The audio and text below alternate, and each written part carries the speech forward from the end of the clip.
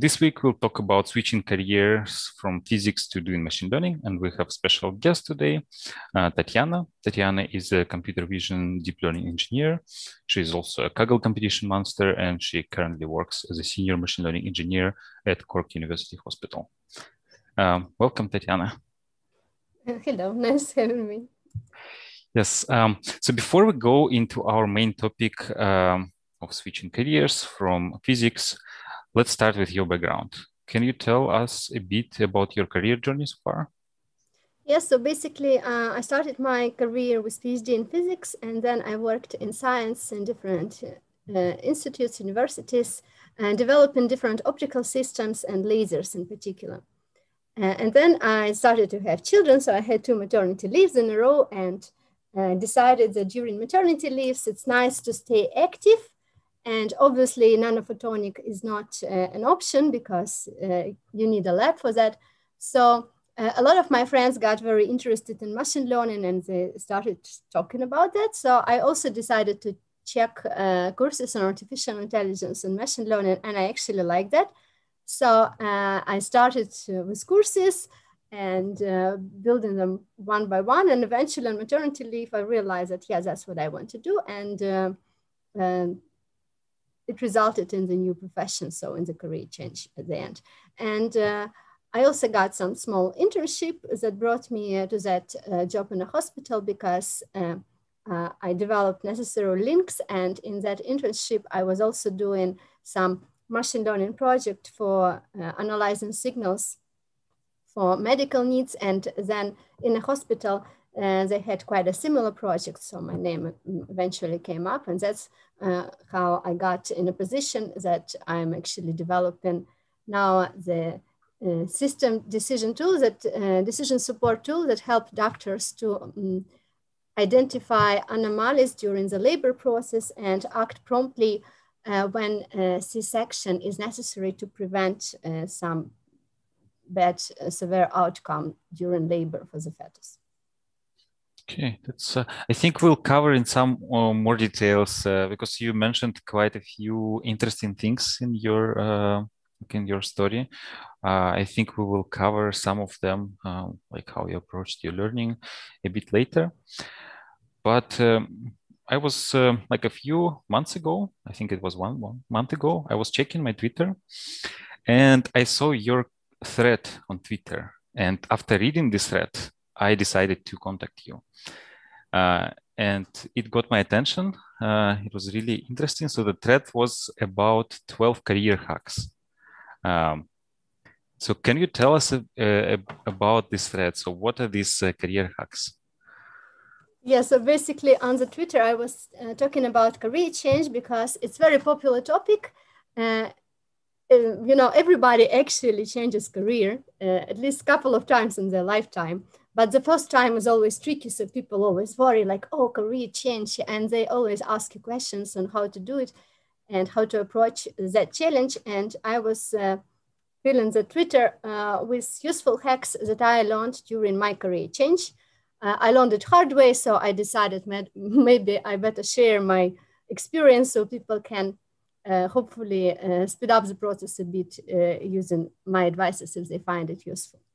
So the first career hack, and one of the most important ones, is to change your social circle, to be careful about your social circle. So basically, if you have, great friends from childhood and parents, obviously you don't change them, but you have a lot of colleagues and you have a lot of shallow acquaintance, not really deep friends in your network. And if they're not helping you in your career change, if they keep telling you that you're going to fail, it's a bad idea, you have a good job, while you're changing your career, changing career on maternity leave, that does not work, nobody does it, In this case, this circle does not really help you. And it's important to cut off such social interactions.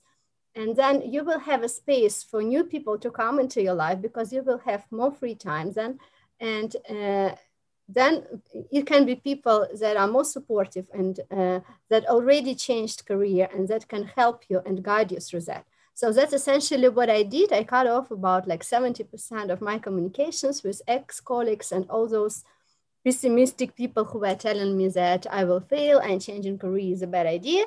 And when I stopped communicating with them, I started to look for options, and that's how I found the ODS community, and I entered the community, and that's where I found my new network in a career, and not only career now, I also have friends there, and that was very supportive because there is a saying that your average of like 3 to 9 people you're friends with, so it's important to be careful in choosing your friends and in choosing your circles. So, and that's what Data Talk Club community is also about. So if you that you're developing now. So it's to create that kind of circles and that kind of social interaction that helps you grow.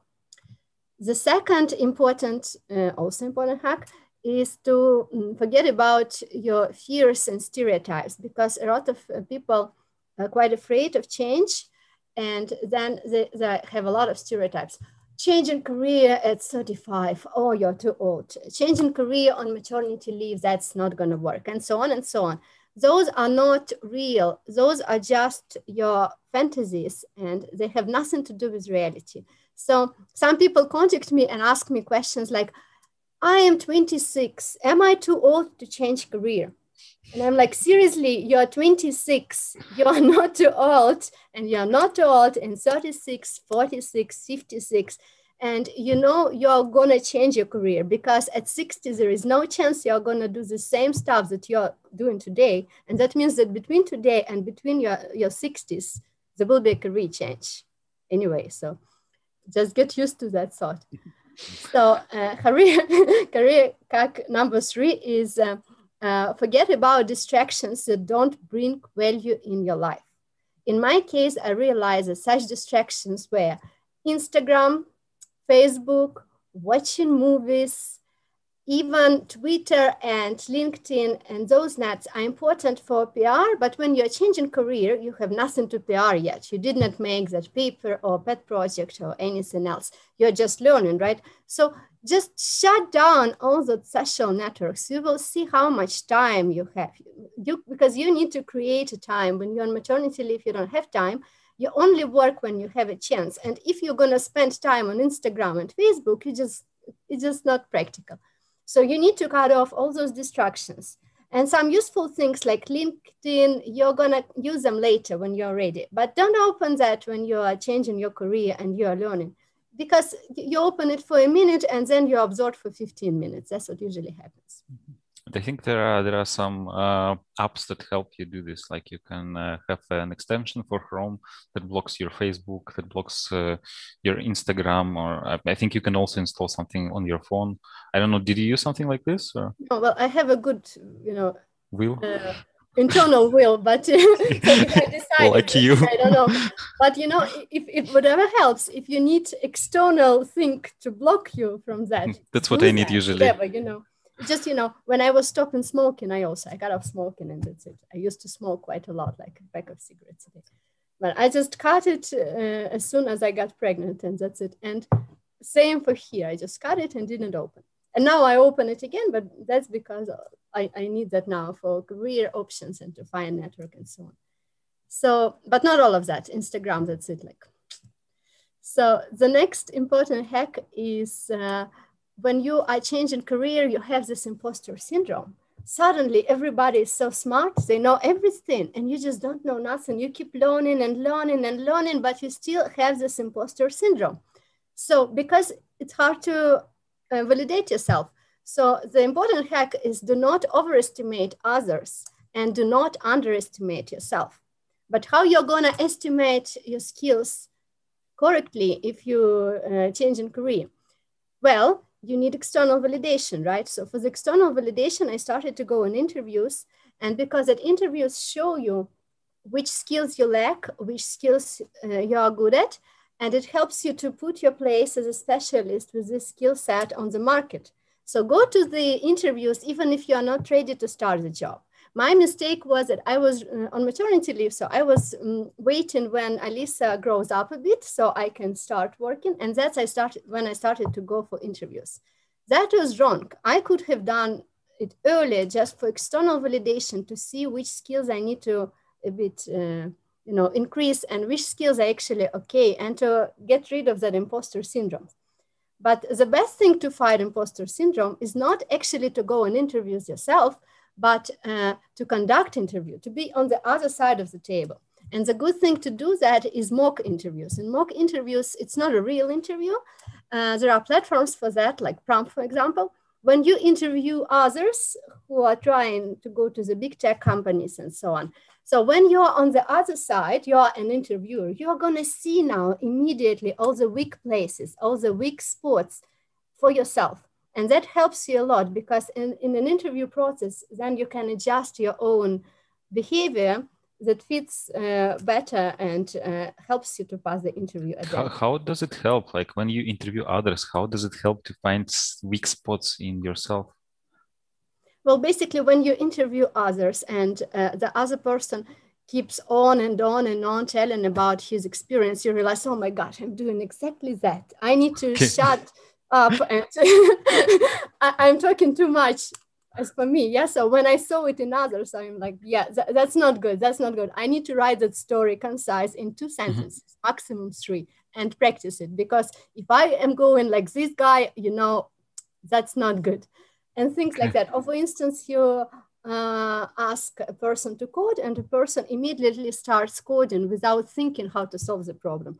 And you're like, yeah, I'm doing exactly that. I should not do that. First, you need to think and then to write a code. It's much better.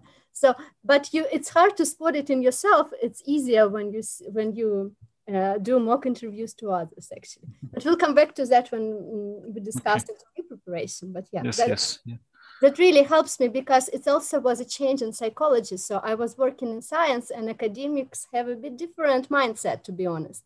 And when you come to industry, the mindset is a bit changed. And to see that, to spot that, it's important to actually have those mock interviews from people with industry. So they're more like, not that much about your potential and how smart you are. It's more to the point of which projects you have done that are similar to the project that they need to do. So, and it's a bit different tailoring of the interview. So that helps. It also helps when you see others struggle. You realize that your imposter syndrome will actually disappear when you start to interview others, because all your impressions that everybody is ingenious, but not you, will disappear. You see, he's also have problems with that. It's okay that I have that. So, the next hack is number 5 is attention genius, I call it. So basically in life, you don't notice everything. You're not capable of noticing everything. You notice only those that you pay attention to. And the thing is that you can choose what to pay attention to. So you can focus on positive things, you can focus on negative things. You did not solve that problem today, you can focus on that, or you solved that problem, you can focus on that. Some people will tell you will not succeed, you will fail, you're gonna have haters. It's important to cut off attention from that people and that event. So whatever gonna, put you down, just cut off attention from that. You got a hater, great. Don't pay attention to him. Pay attention to those who help you, and to your mentor, and to more important things that bring value to your life. In general, it's a good advice, So choose where to put focus of your attention. The next one is make a team. So it's harder to progress just by yourself or to learn by yourself. It's much more beneficial and faster to learn and to grow when you have a team of like-minded people. And apparently you can create a team for nearly everything. You can create a team to play Kaggle, you can create a team to write a paper, to do the pet project, even to do the course. Some course you can make it in a team together. So recently I had a course from venture capitals in a team of 5. And that was fun because we could discuss things together. And it's more fun to learn that way. But what is most important, other people have different kind of expertise, and you absorb that expertise from them. So when you're Kaggling with great guys who know a lot about other stuff, you actually learn from them much faster. So, And it's not waiting for the team to come. It's really make a team. So you want to make a team. You're going to find the people, convince them to play with you on Kaggle or to do pet project or to do that paper. You need to find win-win strategies. So you need to find people who will also benefit from that, who want the same course or who need that paper as well. And then when you are doing that together, you learn from them and you help them. And it's like win-win strategy. And that's ideal because it actually saves your time as well, because it still gives you a result, like you have a paper or you have Kaggle master, but in a shorter time that you spent, which is also critical in maternity leave. Mm-hmm. How do you find these people? Like, how do you go about convincing them? It's well, not as easy as it sounds, right? Yeah, well, sometimes people find me, actually, quite a lot of times. They contact me and... now, because now people know you, but let's say some time ago. Like some time ago, when I just started, I was finding people on Kaggle chat and writing them. Like one guy was from Australia and he seemed nice in chat and he was novice in Kaggle. And I could see that he programs better than me. That's what I needed. But he doesn't have a clue how to solve the problem. And I had a clue because I've read the papers. So I just wrote to him that I have this background, like PhD in physics, and the Kaggle was about astronomy. So maybe we can benefit from teaming with each other. And he replied, yes. So he was in Australia, I was in Ireland. And then we started to do that together and we got to the top. And then I invited one guy from Moscow, who is a software engineer with great experience, and he was Kaggling for a while. And that's how we got like first silver, almost gold, but you know, it was good for the first try. Okay. So anyway. basically the recipe is, the hack here is just to reach out to people. Reach out to people, exactly. The same with papers. I wanted to write a paper, but I didn't have material. So I reached out to a guy from ODS who actually won a competition, and I asked him, can I please use your code and you know, write a paper based on that, but I rewrite it. And he gave me access to everything, to his server even for calculations. And so, and helped me with advices as well. So, and then I was looking for somebody else to join to help me with writing because I was short on time. So again, I just wrote like a notice like, hey, I'm looking for co-author who will help me to craft a paper. And that's how Alexander Kalinin wrote me, and he's great in writing papers, really. And he helped me to craft that and to finish that things. And it got accepted to CVPR workshop. So that's how you make it. Yeah, and you find win-win strategies. So you find people who are also interested. So reach out to people, have something to offer, like have a clear offer in the, I don't know, first message. And then like if let's imagine a situation when I won a Kaggle competition. That never happened, but I like imagining this sometimes. If somebody wrote me saying, hey, awesome solution, can I write a paper about this? It's very difficult to say no, right? Yeah. I also thought this way, and it worked out. Yeah. And also, if you're looking, just if you don't know whom to contact, like in Kaggle, you see the person, so you can write the person, or in ODS, in Data Talks Club. But you can actually write an open message like a LinkedIn. Hello, I am working on that paper. I'm looking for co-authors who I need help with this and that, like do calculations. I have all the code set up. I just need to, you know, somebody running experiments for me, looking for a student who can volunteer for that and have a paper. I can assure you within 24 hours, you're going to have a lot of students from all places in the world who will be, you know, happy to help you with doing the tasks for the co-authorship, you know, for example. Yeah, thanks. So we are done with 6 hacks, right? There are 6 more. Oh yeah, we need to hurry up, sorry. No, I think we have enough time. So yeah, last hack is less is more, forget about perfectionism. So there is a Pareto rule that says that around 20% of offer gives you 80% of the result. And that's actually true. So focus, you know, all your efforts where you're gonna gain that result. So but there are those, you know, minor things that you need to finish, but they can take you enormous amount of time. Maybe you're not good at that. Maybe you don't know anything about that. Well, outsource it, delegate it, find that win-win strategy, get a team. The best is to focus your energy on those 20% that bring 80% of results in your case. And for instance, if you're not a front-end developer and at the end you need to do something on front-end, find a front-ender. Find that win-win strategy or outsource it or pay for that, delegate it, whatever. And forget about being perfect, because nobody is perfect. And that perfectionism, it takes a lot of extra time and you simply don't have it. If you're changing career in maternity leave, you have no time, so you have to be careful on how you spend it. The next one is... Sorry, I just have a, like, maybe it's actually important, like, how do you find this 20%? Like, how do you even know that this 20% is important and this 80% is not important? Like, how do you... Well, you kind of see some things can take you enormously long. For instance, if you're just not good at that or don't know how to make it completely, they can take you enormously long.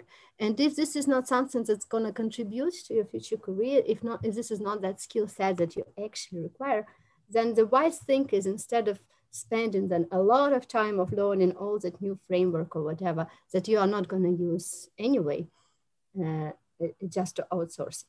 But of course, there are cases when you want to learn these new skills, and then it's a different story. So, okay, and I guess instance, you're not learning front end, or you don't need Java, yes. So spending a lot of time of,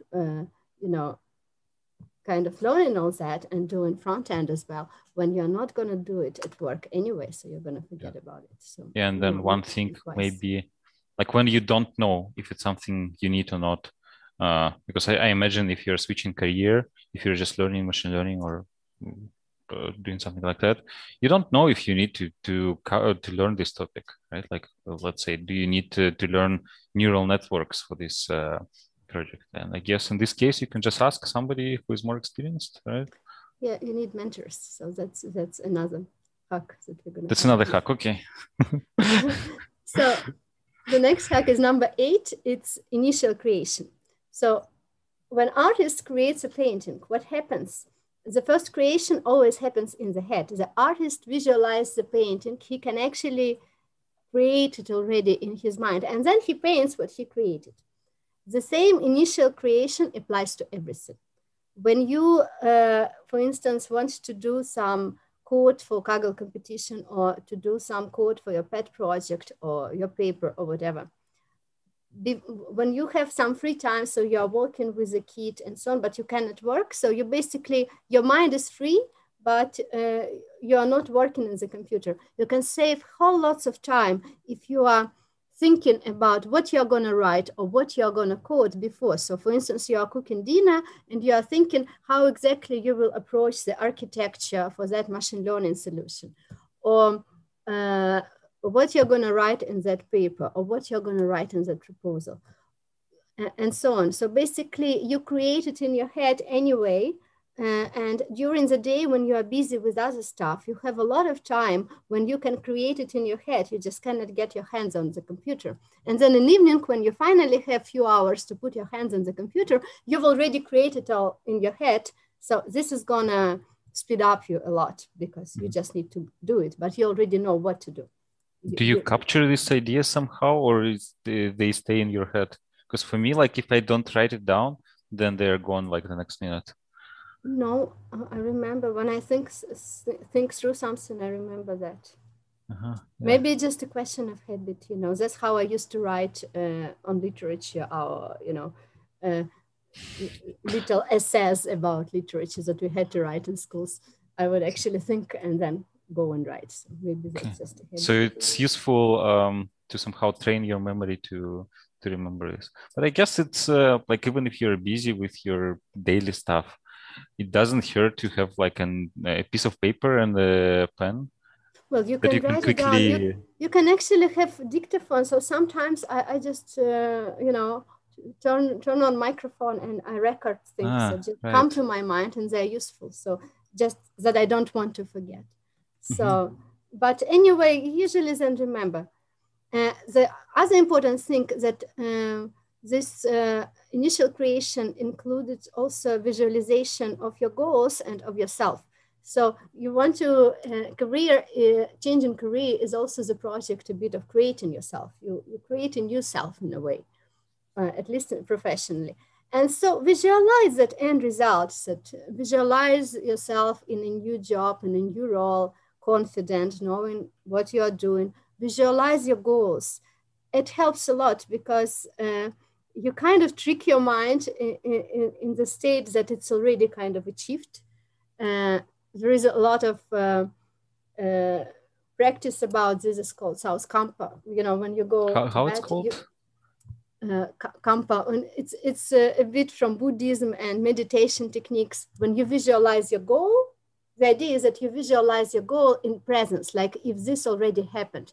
So get your desire, your wish, whatever you want, and visualize it and repeat it 3 times in present sense, like this has happened. And then go away and do your meditation. And it actually some kind of works because you trick your mind in the things that it's already happened. So you start to behave the way that if that already happened. And like that, your behavior actually makes it easier to happen. Interesting. You know, well, for instance, you want to stop smoking, just tell yourself, I don't smoke anymore. I don't smoke. I stopped smoking. I don't smoke anymore. And then the next day you probably, you know, you tricked your mind, and in future, you know, your brain will be easier to not think about cigarettes, you know, because you're convincing your brain that you stop smoking. So just as an example. So that's number 9. Number 8. Number 9. Number 9 is to find mentors. This is very important because mentor is somebody who already passed the way that you want to pass, or who is already in the role that you want to achieve, or who is a person that you want to become. Basically, a mentor can speed up your process a lot. You don't know where to start learning how to do it. Your mentor can help you with that because he or she passed that way. And again, choosing your mentors and finding your mentors comes to the hack number 1 of changing your social circles. You need to find the social circles where you will find some mentors. And for me, it was ODS, obviously, when I found a lot of mentors who were helping me, you know, literally writing me the plan of what I need to learn, what is important to learn. And sometimes I would actually use crowd opinion as a mentor. So I will ask a question to everybody, and a lot of people will react. And then some people think this way, some people think that way, but there is such thing as common sense. So if many people reply you the same thing, you think, maybe that is valid because everybody is mentioning this, for instance. So that is important. So you just reached out to people. I think it goes back to the other hack about making a team. So this is how you found team members, and this is how you found mentors, right? Yes, it's reach out as well, but mentors is a bit different. So team members, you create a team just for a short period, like for some project. But mentor, you actually, ideally, you find him or her for a longer time, for years, you know. So, and for that case, developing relationships is a little bit different. So for making a team, I just try to say, look, I'm working on that project. I just need your help with this. Are you interested in joining? And if you're finding a mentor, it's, you know, I cannot just write a stranger like, hey, do you want to be my mentor? This is just not. Some people do that. It's not how it usually works. So you communicate with people, you ask questions, and then you establish those relationships. And when you establish relationships, the person can become your mentor. But it usually does not happen at a spot. It usually comes gradually. So you keep asking people who know more. Sometimes I was asking all the questions just to everyone, and some people will reply me in private about, you know, information. And then people who were replying me often, you know, I started to ask them directly. And one mentor who's really great, he wrote me directly, like, you can ask me questions about this topic if you want. That is great, you know, then it's kind of inviting you, you know, giving you opportunity to ask questions, and he will advise. So you need to be active, right? So you need to be asking questions. You need to be active. You need to be visible, and it's always personal. So nobody is gonna mentor you if he or she does not like you, and if you don't like your mentor, it's just not gonna work. It should be also about chemistry. Like with some people you get along well, and with some people you don't. So those with whom you have some chemistry and mutual connection, it really helps. Like, because having a mentor is like having a friend, basically. So. There has to be some, you know, a similarity in a way. Okay, thanks. So, yeah. The next one is number 10. It it took me 30 years to learn, to be honest. You have to learn how to say no. You have to learn how to say no to some people, to the projects you don't want to do. People sometimes bombard you with some offerings and at that point, when you're changing career, you have lack of time, you have to choose what to say yes to, what you say no. Maybe you don't want to be a member of that committee just now because you have other things to do. Because it's very easy to become overwhelmed on maternity leave.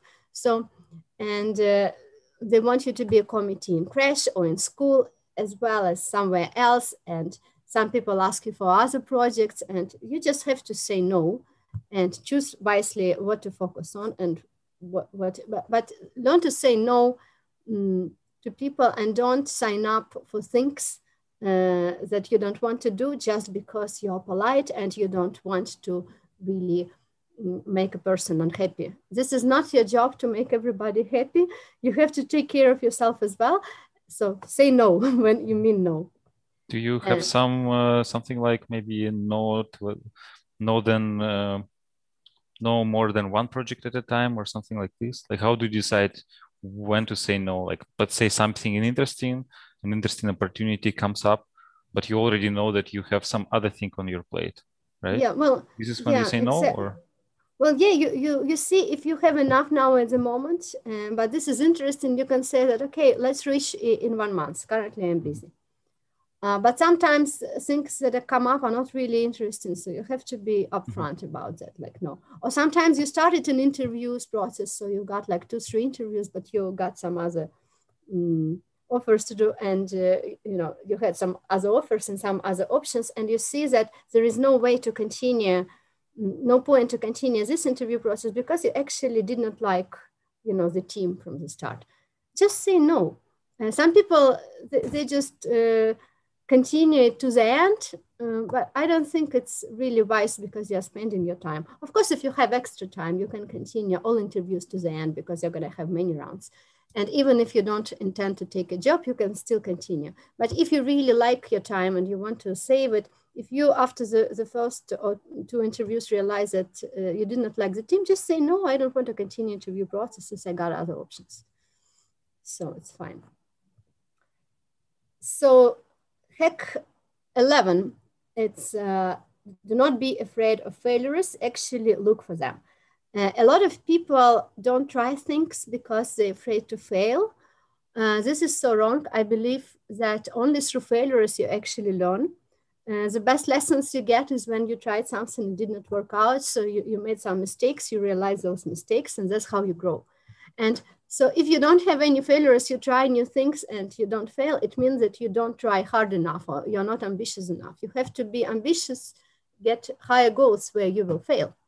And that's because that is a growth process. So if you're not failing for a while, maybe the projects that you are doing are just too easy for you. And you need to scale up or, make more ambitious goals. So then you will fail. Because failure brings a lot of lesson and a lot of valuable information, and you really can build success on failures. But people are afraid of them. I think it's because for some people it's painful. And I think that maybe it can be a problem with ego. If person is quite, kind of have a big ego, and if the person fails, he's like, oh my God, I was wrong here. This is so painful. I don't feel painful from failures, to be honest, and I observe kids. So for instance, when my kid tries something and it doesn't work or it fails, he's never disturbed, or he's never like, oh my God, I made a mistake. This is not 6, this is 5. They don't feel pain about that. This is 5, okay. So that's how children learn. They don't have that much ego and they don't have pain when they do failures. They fail and they learn. So you have to have this childish attitude a bit in learning and be like a child. Forget your ego, focus on learning and appreciate failures. That's how you grow. And I guess failures is like when you don't pass an interview, when you get rejected, right? That's a failure. Exactly. Some people feel so much pain about that, and it's a bit funny because that's how you learn. You have to be happy that you have failures. Yeah. And it's difficult to be happy about this. So you really need to convince yourself. But I think one of your other hacks was about that. Like exactly, focus of attention. I also have children, so I observe them. My child says, "This is green." I was like, "This is actually blue." First of all, he doesn't feel any pain that he made a mistake. He says, "Oh, okay, blue, but I don't like to call it blue. Let's call it green." So you can learn from children a lot. They actually fail all the time. That's how they learn to walk and so on. And if the child will be afraid of falling, he will never learn running. So you have to have that attitude, because that's how you learn. And that's number 11. And the number 12, I think it's the most important. Take care of yourself. You have to have still sleep. You need sport. If you need some help with your imposter syndrome, ego, whatever, get a psychologist. They're great in that. Do some meditations. Take care of yourself. You need to dedicate at least like some time during the day when you take care of yourself. Because if you don't take care of yourself, it's your job. No one else will. So you have to love yourself and to get your husband to make a dinner if you're tired and go to sleep. Ask help of your parents to look after your child and get to sleep if you need it. So I'm talking now about maternity leave. But besides maternity leave, anyway, when you're changing career, you're gonna need some help. It's okay to ask for that. And it's okay, it's not selfish anyhow to take care of yourself, because if you don't take care of yourself, you will burn out, and that's not a good idea. So this is important. Yeah, that I'm listening to you, and some things they are a bit contradicting each other in my head. I'm curious, like, so let's say, so you have 2 kids, right? You need to look after them. So they need a lot of attention. Then you have some projects, like you're taking part in Kaggle competitions, you are writing papers. Then you also set yourself ambitious goals, right? You don't want to, like you're looking for failures. So you want to set ambitious goals. And then at the same time, you also need to sleep, to meditate, like talk to a psychologist, right? To fight this imposter syndrome. And it's just 24 hours in a day. Like, how do you find time to do all that? Yes, so those are the hacks that I was telling you. So for the kids, I hired a nanny. Okay. Yeah, you need help, hire a nanny. For cleaning, I hired a maid. Yes, she's coming and cleaning, fine. When I'm busy, we get Chinese takeaway. Yeah, it's fine to get Chinese takeaway. My husband helps me in the morning with kids, and sometimes in the evening as well. Because, but now, during daytime, I can work, but on maternity leave, when I was really with kids, then I was working after his job. So he finishes at 5:30, then he takes the kids, really helps me, and I go to learn. So, and, but it's still important to get that cycling round, like a few days a week and so on. And that's why I was talking to you about that first initial creation. So when you're cycling, you can think through what you're going to code in the evening or what you're going to write. And that helps your time. When you keep, the one important also things is to keep focus. So when you start doing something, whatever it's writing, coding, whatever, learning,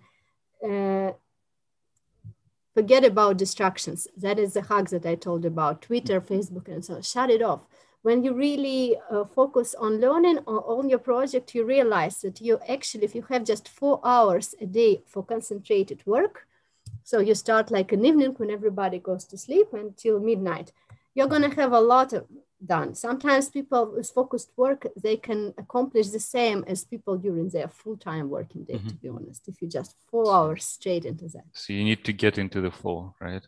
You need to get into the flow, yeah. And it's also practice. I am an artist in a way, so for me it's easy. So when I start painting or something, if the plane will fall next to me, I may not notice, to be honest. I can be that much into creation. And I can do the same in coding, in writing, in learning. Some people cannot do it, but I believe you can practice it like artists do. So when you're painting, you know, everything disappears. You're just there. It can be hours, you know, suddenly 3 hours passed. You're like, wow, I made a painting. But yes, I had time like from 5 till midnight. It's about 7 hours. And for 7 hours, really focused work, especially, yes, then you get 1 hour more for cycling, for instance, for the sport and so on. But actually, not that much time that you need, especially if during your daytime, when I was cooking and taking care of baby and going for a walk, if I think through what I'm going to create, that is enough. And just don't work more hours, but work more and deeper during the hours that you have. That's the thing, you know, that is the hack that I should have included, actually. Yeah, maybe for your next Twitter thread. We have a couple of questions, and I think some of these questions actually overlap with what we wanted to talk about. So one question from Razona: what was the mock interview you mentioned? I think it was prompt or? Yeah, I can mention the resources for how to prepare an interview. You can just share the links after the chat, and we will put them in this description. Then a question from Alexandra. So what does Tanya think about Kaggle versus Omdena? So do you know what Omdena is? No. Omdena is a platform where it's like data science for social good. So they have some sort of initiatives, and if you don't have any experience, you go there, you have some sort of mentors, and you work for a couple of months, maybe 1 or 2 months on a certain project, and you get help, and you really work with somebody on a specific project. So then this question doesn't, well, since you don't know what it is, I'm wondering if you tried any similar initiatives like that one? Well, I tried that internship project, which is actually was like for social good. It sounds like a bad project, like internship. Yes, I can say about Kaggle, like yes, because we planned to talk a bit about Kaggle, so maybe let's. So I can say about Kaggle, yeah, because I cannot compare to that platform, but I can say about what is pros and cons for Kaggle, and she can decide for herself. So basically, Kaggle can teach you a couple of things. Kaggle is great for learning machine learning, for practicing machine learning on small, relatively small, clean, ideal data sets with quite good distribution, actually. So it's like a simplified environment when you already have the data and the task and the metrics are chosen, and you just try different machine learning approaches. It can help you great in starting off in the machine learning, because there are notebooks where you can read code of the others and learn from that as well. So it helps you to learn exploratory data analysis. It helps you to try different machine learning approaches quickly. You can try different state-of-the-art approaches from papers also quickly, because some people will publish it in notebooks and some you will adjust and implement. And it helps you also to learn how to, create validation properly, because a lot of people in the beginning, they make mistakes in validations and then they fall in Kaggle on private leaderboard. So, and it is a great community where you can also find your teammates and potentially mentors. What Kaggle does not teach you is all the rest. Basically, Kaggle does not teach you how to transform business problem into machine learning problem. It does not teach you how to communicate with different stakeholders, realize their needs, choose metrics that reflect business metrics as well.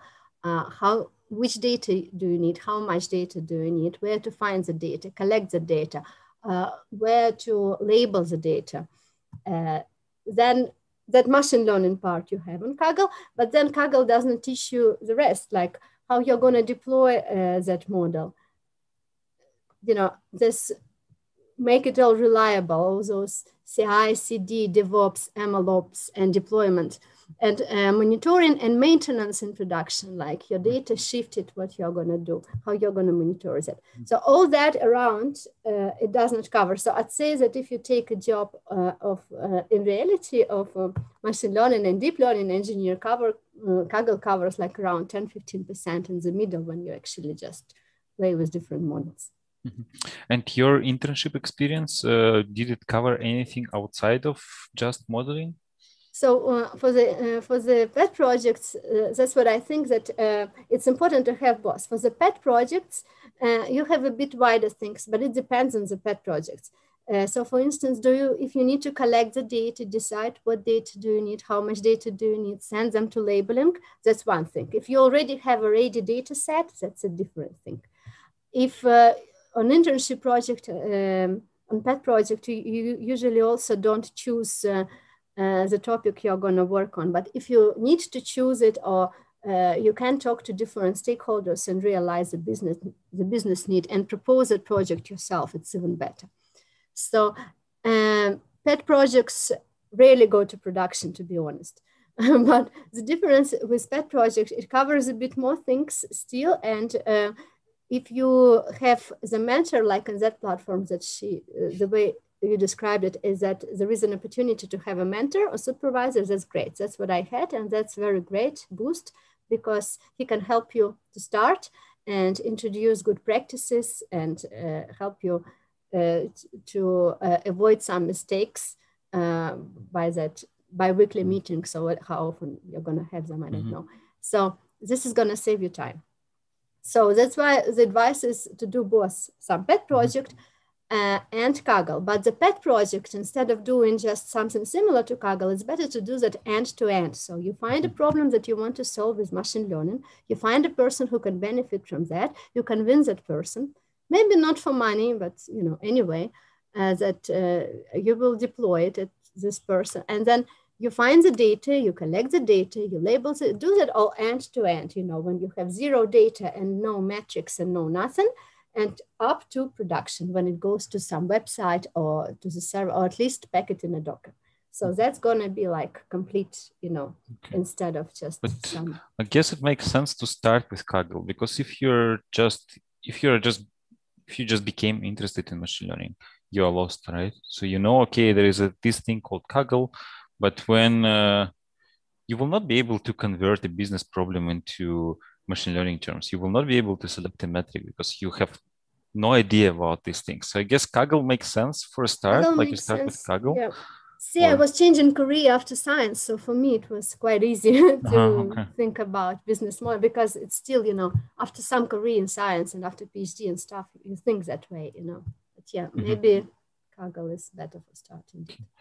And what resources for learning machine learning can you recommend? Like in addition to Kaggle, I guess Kaggle is a great, can we call it resource? But it's definitely a good website to check. It's a learning resource, definitely. Yes. Is there something else? Before going to Kaggle, I recommend actually familiarize yourself with basics. So that I was doing courses on Coursera. I really loved them, from Stanford. Machine Learning and Deep Learning by Andrew Ng. Those courses are quite famous, and I really recommend everybody to first grasp that concepts before you go on Kaggle, because it will be easier to learn. Then, because I was changing my programming from MATLAB to Python, I also did a course on Udacity on Python, just to get a grasp of it. Do you remember the name of the course? I think it was Python for machine learning or something like that, or Python for data science, because they were covering things like pandas, NumPy, and all those useful packages. You will not know all packages in Python, it's impossible, but those that are mostly used. I think 1 month ago we had a guest on this podcast who also recommended, I think, the same course. Just to start. Yeah, okay. I can send you links, yes. And then we can add the links to. Then the next course, so you have machine learning, deep learning, Python.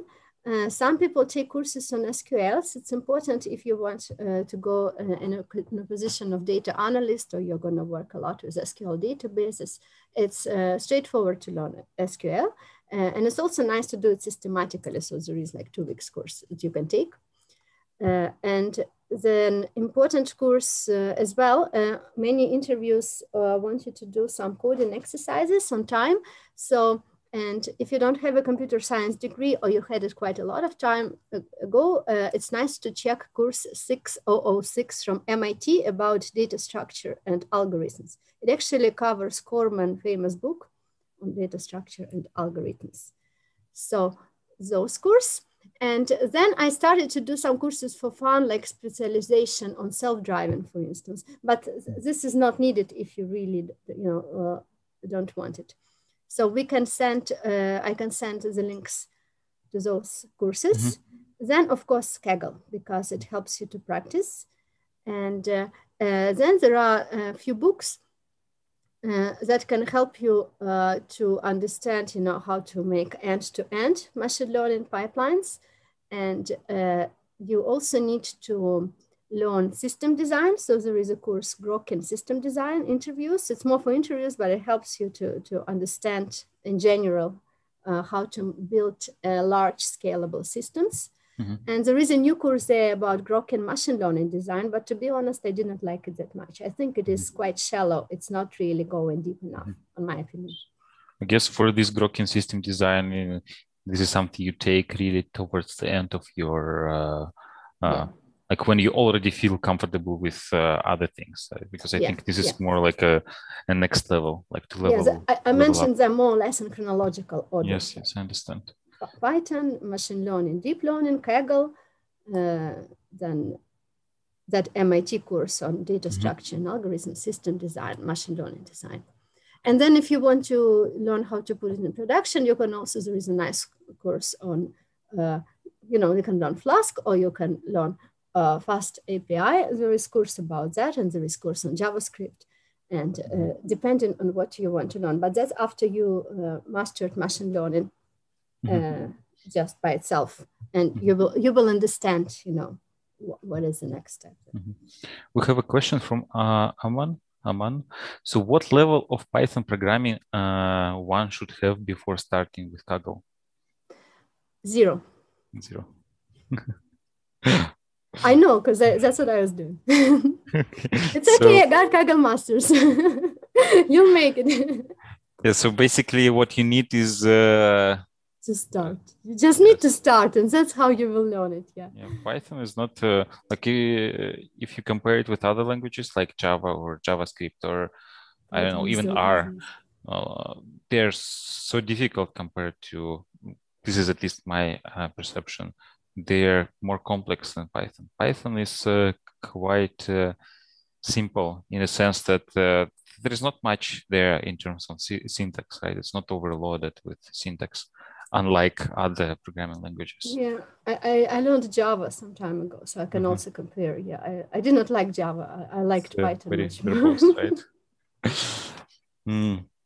Yeah, maybe we also have a tip.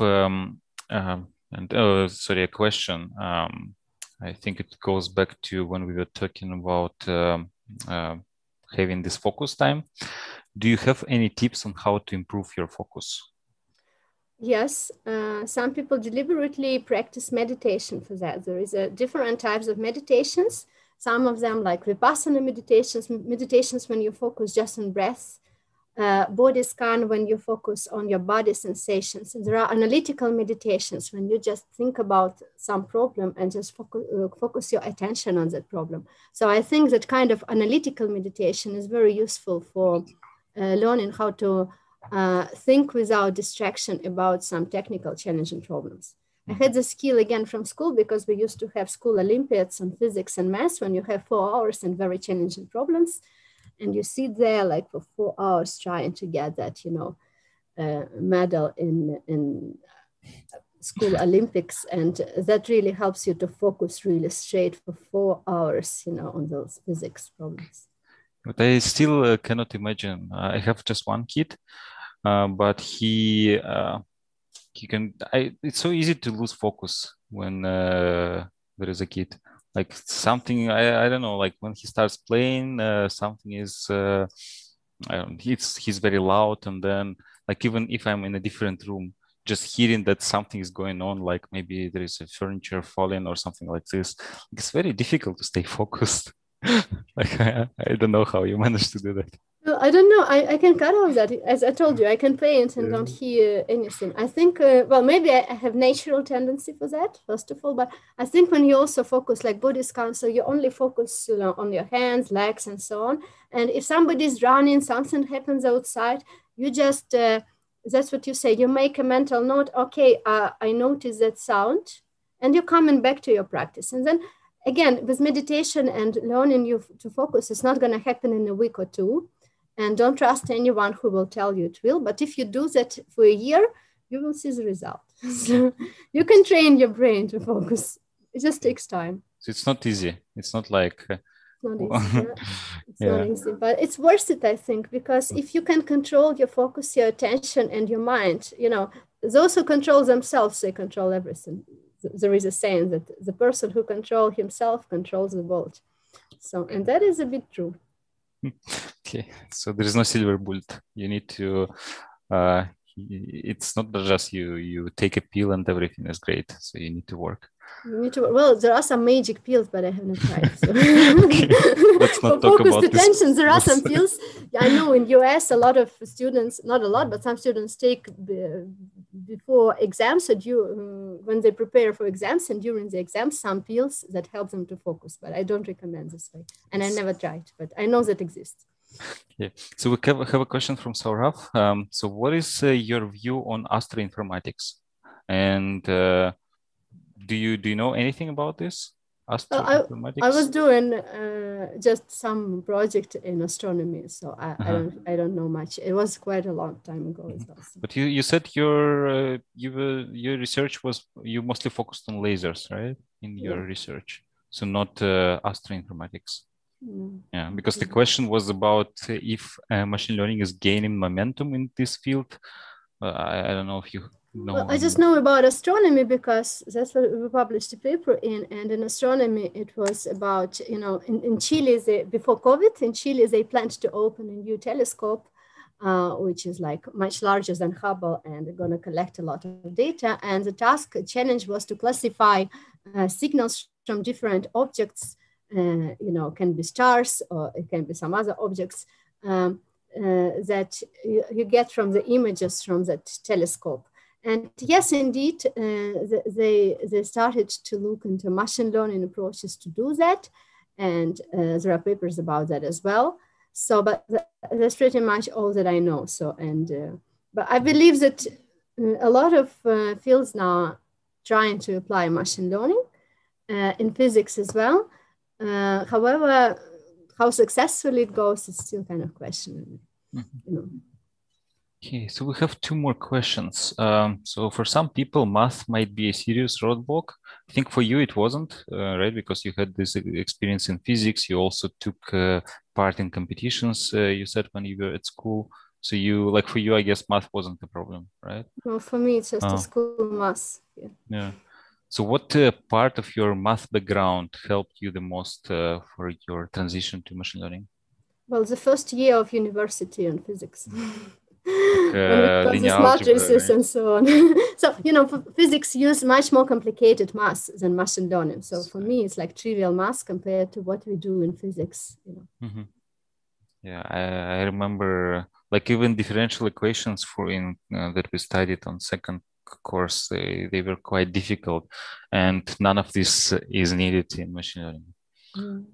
Everything is linear, like almost. Yeah, maybe there are some applications of differential equations, I don't know, in time series or something, but in general, like in industry, it's quite uncommon to see more advanced math than just I don't know, first course of university. Right? You know, if your industry is aerodynamics.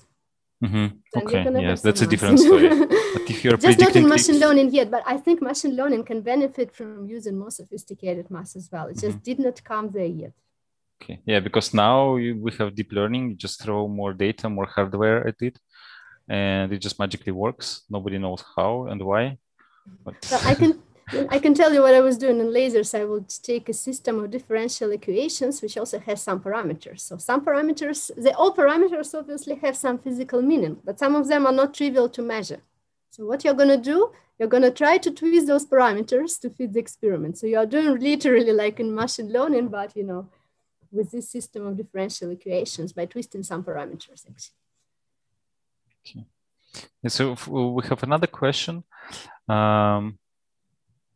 So for you with this background, so what did you need to focus on? Like what you would recommend people with background similar to yours, what to focus on? I guess, so math is not a problem. What was problem for you? Not really a problem, but I was not programming on Python before, so I tried math. You know, I was programming on Pascal and Java and some other things. And so for me, it was actually learning Python. And then I never had computer science degree, so all those algorithms and data structures I had to learn. That's why I really recommend this MIT course. So, and I'm still practicing on LeetCode to get a grasp of doing that coding questions well, because if you're in computer science degree, you probably learn a lot of those algorithms and practice them. Most important is practice before. I never had that practice, so it takes me time to get good at that. Thanks. So we have a question from Mike. What was the main reason for you for leaving the academy? I had 2 maternity leaves. So if you're not active for 5 years in career, you can forget about career anyway. So I decided that I want to keep learning on maternity leave and keep growing and developing myself. And that was convenient way to do it because you could do it from home. You don't need anything. Yes, one of the resources that I did not mention, you actually can get some access to free GPUs using credits in Amazon Cloud and Google Cloud that they give occasionally on Kaggle competitions. But also if you register account on Google, you can get 300 free credit for Google Cloud, and you can also ask quote for GPU and use it. So I was completely independent. I could do that alone from home, and all I needed was a laptop. So 2 maternity leaves really kind of, that was maybe the main trigger for that.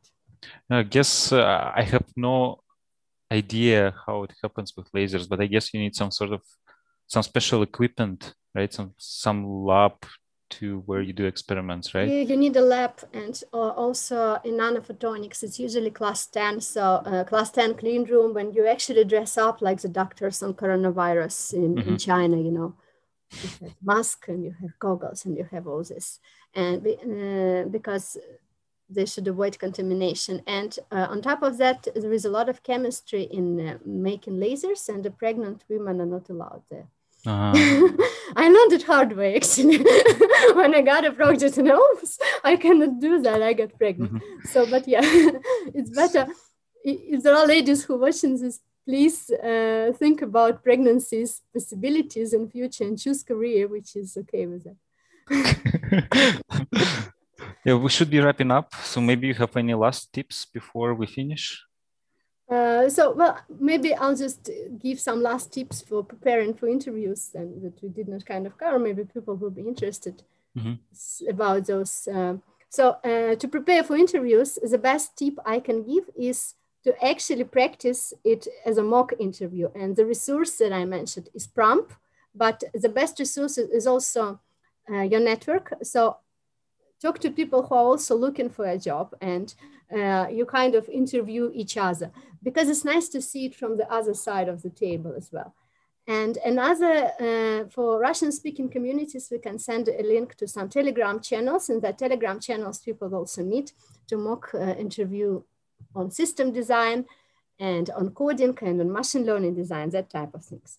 To prepare for interview, you when you think that you're gonna go for interviews soon, it's time to start practicing LeetCode, because they ask a lot of those coding questions from the LeetCode, but it's hard to solve them on short time if you have not practiced before.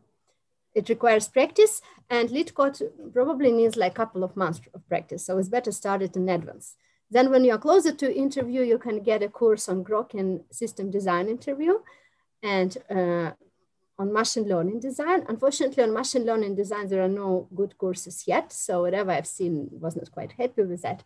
So, but something is better than nothing. Plus, I had a great experience already at work. So that was easy for me to tackle. And do again mock interviews on that part.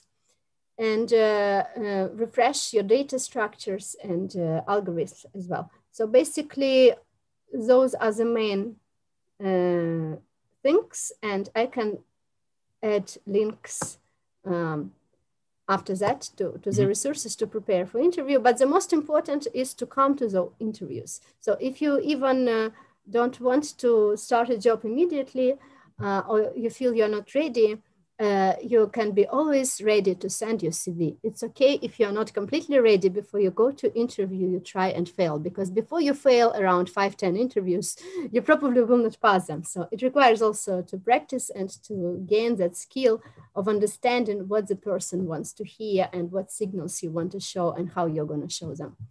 So, and that was also hack number 11, if my notes are correct. Look for failures, right? yes, so you cannot avoid failures. Yeah. And apply to Google tomorrow. It's okay if you fail. You're going to learn something along the way, maybe. Okay, so last tip is apply to Google. Right? Well, not necessarily Google, but Facebook, right? if you apply into big tech companies and you fail interviews with them, you actually learn as well. It's a good learning experience. Okay, so where can people find you? Well, I have LinkedIn and what else? Twitter, Instagram? Yeah. Well, I'm not Instagram, sorry. Not on Instagram. and Facebook, but I don't check it. Yeah, mainly my main resource is still LinkedIn and Twitter. Starting to look at Twitter as well. So, okay. And I'll be answering some questions in Data Talk Club next week. Yes, thanks a lot. And yeah, thanks a lot for sharing your hacks with us, for sharing your experience, your knowledge. I'm sure it will be helpful for many people. And thanks everybody for joining us today and watching our chat today with Tatiana. And I wish everyone a great weekend and see you next week.